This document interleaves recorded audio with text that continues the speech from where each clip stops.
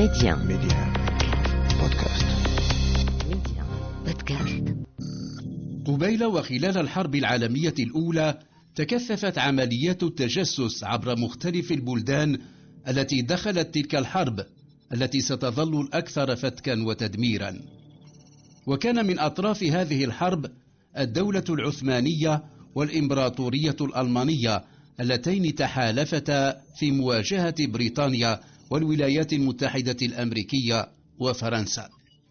ومن قصص التجسس التي ارتبطت بتلك الفترة قصة جاسوسة تركية شابة اسمها ديسبينا. جواسيس، عيون وآذان، رجال ونساء، يتحسسون نبض المجتمعات، يريدون الإحاطة بمكامن القوة والضعف لدى العدو كما الصديق. ممثلون بارعون، منهم من اختار سبيل الجاسوسية ومنهم من استقطبتهم قوى المعادية. وجوه من الظل، حكايات جواسيس يكتبها ويقدمها عبد الصادق بن عيسى على ميديا. الحسناء التركية حملت نذر الحرب العالمية الأولى، تلك التي أطلق عليها لقب الحرب الكبرى، بوادر تحولات جيوستراتيجية عديدة نالت جهات كثيرة من العالم. هيمن التدافع بين القوى الكبرى، تلك التي كانت قائمة ومؤثرة أواخر القرن التاسع عشر وبدايات القرن العشرين، وفي منتديات ولقاءات عقدت سرا وعلنا تحت عناوين مضللة رسمت خرائط جديدة للعالم، ووضعت تصورات لحدود جديدة لبلدان عريقة ولبلدان تصنع. كانت هناك إمبراطوريات يحضر لتفكيكها، ومنها الإمبراطورية العثمانية والإمبراطورية الألمانية، وكانت هناك قوى تريد فرض هيمنتها وإنهاء كل قوة منافسة، ومن هذه القوى بريطانيا وفرنسا والولايات المتحدة الأمريكية. ما كان يجري تحت مظلات دبلوماسية تارة وعسكرية أخرى استنفر نشاطا استخباراتيا لدى القوى التي استشعرت ما يستهدفها، وأرسل الجواسيس في كل الاتجاهات للاطلاع على تفاصيل ما يحاك من مخططات. واندلعت الحرب التي لم تكن الحسابات التي حسبت لها صحيحة كلها. لم يتحقق النصر السريع للذين ظنوا أنهم مقبلون على نزهة، وقتل ما لا يقل عن 10 ملايين شخص في تلك الحرب التي حشد لها 70 مليون جندي، 60 مليونا منهم من الأوروبيين. اقترنت بتلك الحرب ما سبقها وما تلاها أسماء جواسيس نسج حولهم الكثير من الحكايات التي لا تفتقد الغرائبية ولا الإثارة، وتوزع أولئك الجواسيس بين أطراف تلك الحرب المدمرة. من بين أولئك الجواسيس شابة عرفت لها أسماء وألقاب متعددة، منها كليوباترا، تشبيها لها بالملكة الفرعونية التي كانت آخر ملوك الأسرة المقدونية التي حكمت مصر بعد وفاة الإسكندر الأكبر.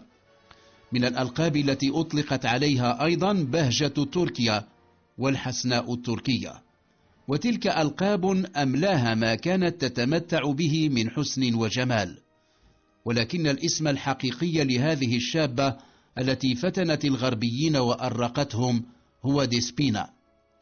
وفق المتوفر من المعلومات فإن ديسبينا ولدت في الفاتح من يناير من العام 95,800 في القسطنطينية، اسطنبول حاليا، على مضيق البوسفور، وكانت وقتها وحتى العام 23,900 عاصمة الدولة العثمانية.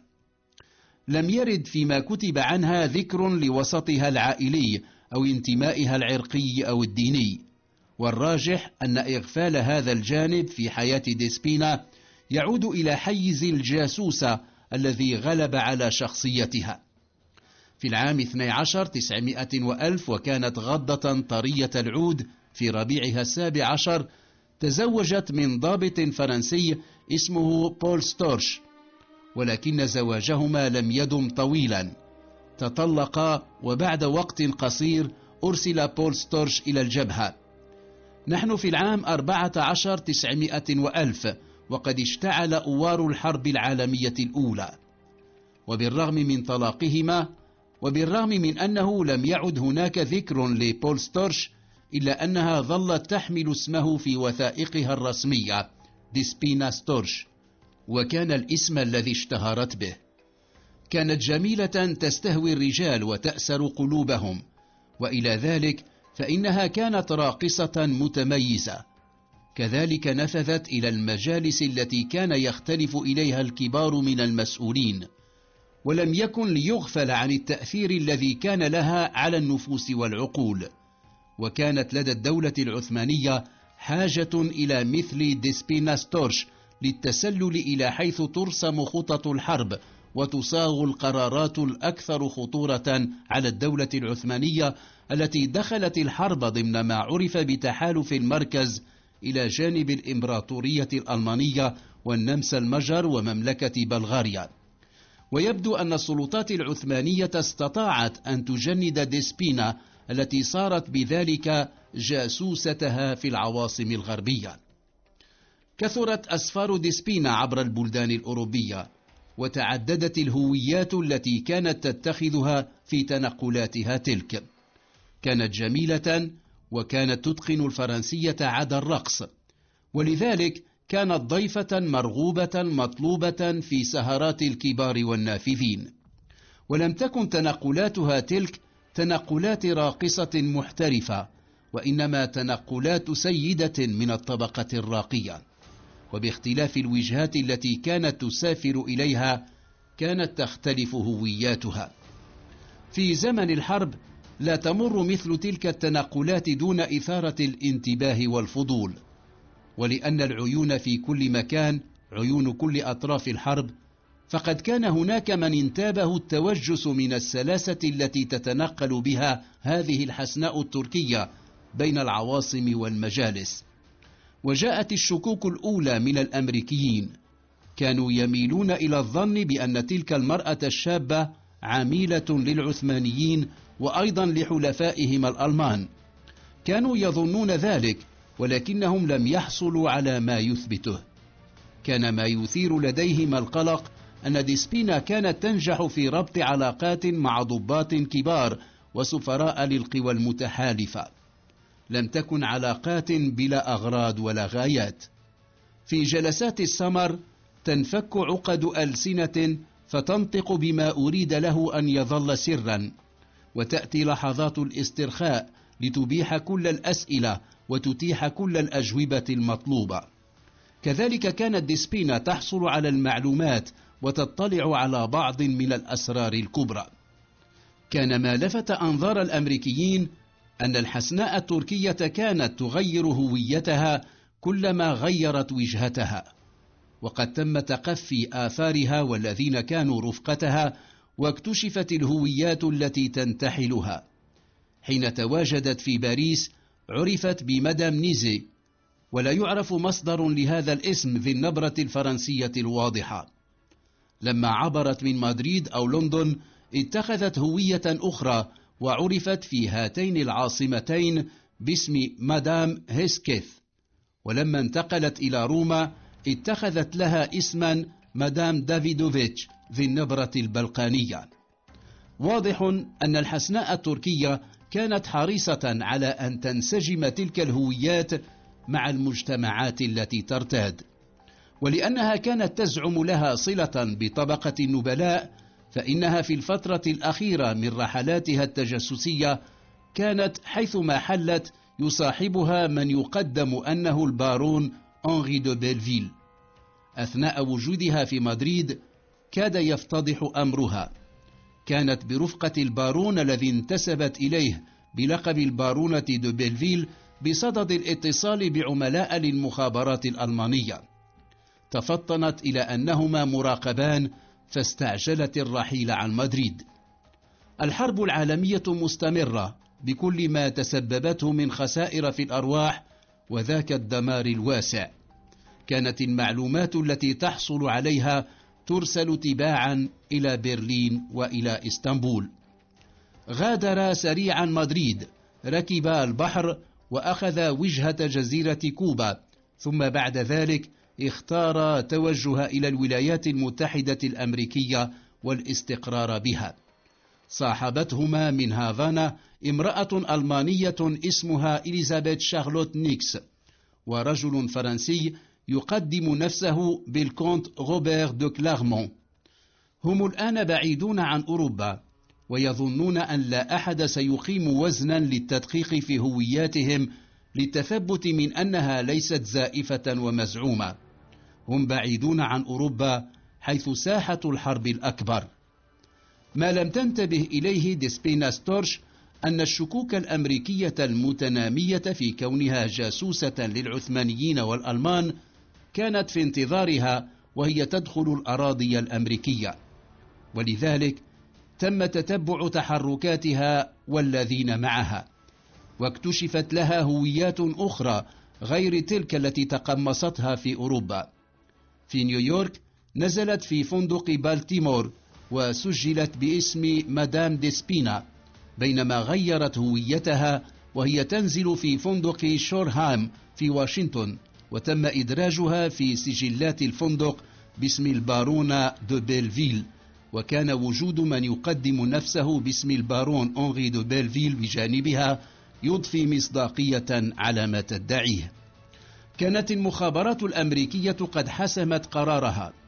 الأربعة القادمون من هافانا وبعدها من نيويورك إلى واشنطن جواسيس، ومع ذلك لم يقبض عليهم وتركوا يتحركون بحرية، ولكنها كانت حرية محروسة ومراقبة عن كثب. ما جعل القبض عليهم مؤجلا نمط حياتهم في أمريكا ووتيرة إنفاقهم. كانت ديسبينا ستورش تدفع $1000 شهريا ثمنا لإقامتها في أحد أجنحة الفندق، وكانت الألمانية إليزابيث شارلوت نيكس تتلقى كل شهر $3000 تأتيها من أحد النبلاء يدعى الكونت بيرنشتوف. لم تكن ديسبينا تظن أنها والذين يرافقونها وضعوا رهن المراقبة، ولذلك واصلت بنفس وتيرة الإنفاق واستمرت مزهوة كفراشة تضيف إلى قائمة معجبيها معجبين آخرين. كل ذلك كان يتم تحت أنظار رجال المخابرات الأمريكية الذين كانوا يحيطون بكل تحركاتها وما يقوم به الثلاثة الآخرون من رفقتها. ولعلها بحدس الجاسوس الذي اكتسبته أحست في لحظة ما بأنها مراقبة.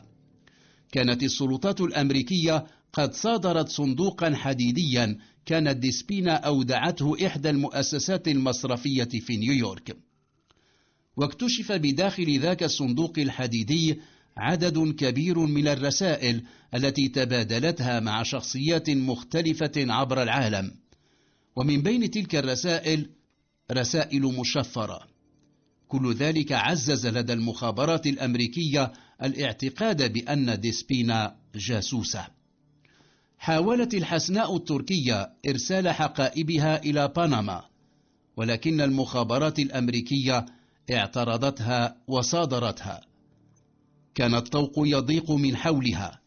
سخرت علاقاتها وتمكنت من الحصول على جواز سفر فرنسي لها ولرفيقها البارون أنري دو بيلفيل، وحاول الفرار إلى كوبا مع الألمانية إليزابيث شارلوت نيكس والفرنسي الكونت روبير دو كلارمون، ولكن تلك المحاولة أفشلت. في 18 من مارس من العام 18 900 وألف، وكانت الحرب العالمية الأولى تسير إلى نهايتها، ألقت السلطات الأمريكية القبض على الأربعة، وتم إيداعهم سجن إليس أيسلاند، وهي جزيرة تقع عند مصب نهر اليوتسون ولا تبعد عن تمثال الحرية الشهير سوى بكيلومتر واحد. كان على السلطات الأمريكية أن تثبت أن ديسبينا كانت تتعاطى التجسس، ولكنها لم تتمكن من ذلك، ولم تستطع الوصول إلى مصادر تلك الأموال الهامة التي كانت تتصرف فيها هي والذين معها. وتقرر أن يبعد الأربعة من الأراضي الأمريكية باعتبارهم أشخاصا غير مرغوب فيهم. ولكن الترحيل لن يتم بشكل فوري، فخلال وجودهم في السجن أصيب الأربعة بالالتهاب الرئوي. نجت الألمانية إليزابيث شارلوت نيكس، والفرنسي الكونت روبير دو كلارمون، ونجا البارون أنري دو بيلفيل. ولكن ديسبينا لم تنجو وفارقت الحياة في السجن. في الوثائق الرسمية ذكر أن الوفاة كانت طبيعية، بينما مضت منشورات صحفية إلى أن ديسبينا ستورش قضت منتحرة بتناول كبسولة سامة. كانت في 23. كتبت صحيفة نيويورك سان في الفاتح من أبريل 18 و1000 أن الجثة الشابة التي اشتبه بقيامها بأعمال تجسس وضعت في تابوت نقش بعناية ووريت في مقبرة المونت أوليفيت. أقيم القداس الديني في الكنيسة الأرثوذكسية اليونانية، ولم يكن أحد يعلم يقينا ديانة الحسناء التركية. وجوه من الظل، حكايات جواسيس، يكتبها ويقدمها عبد الصادق بن عيسى على ميديا.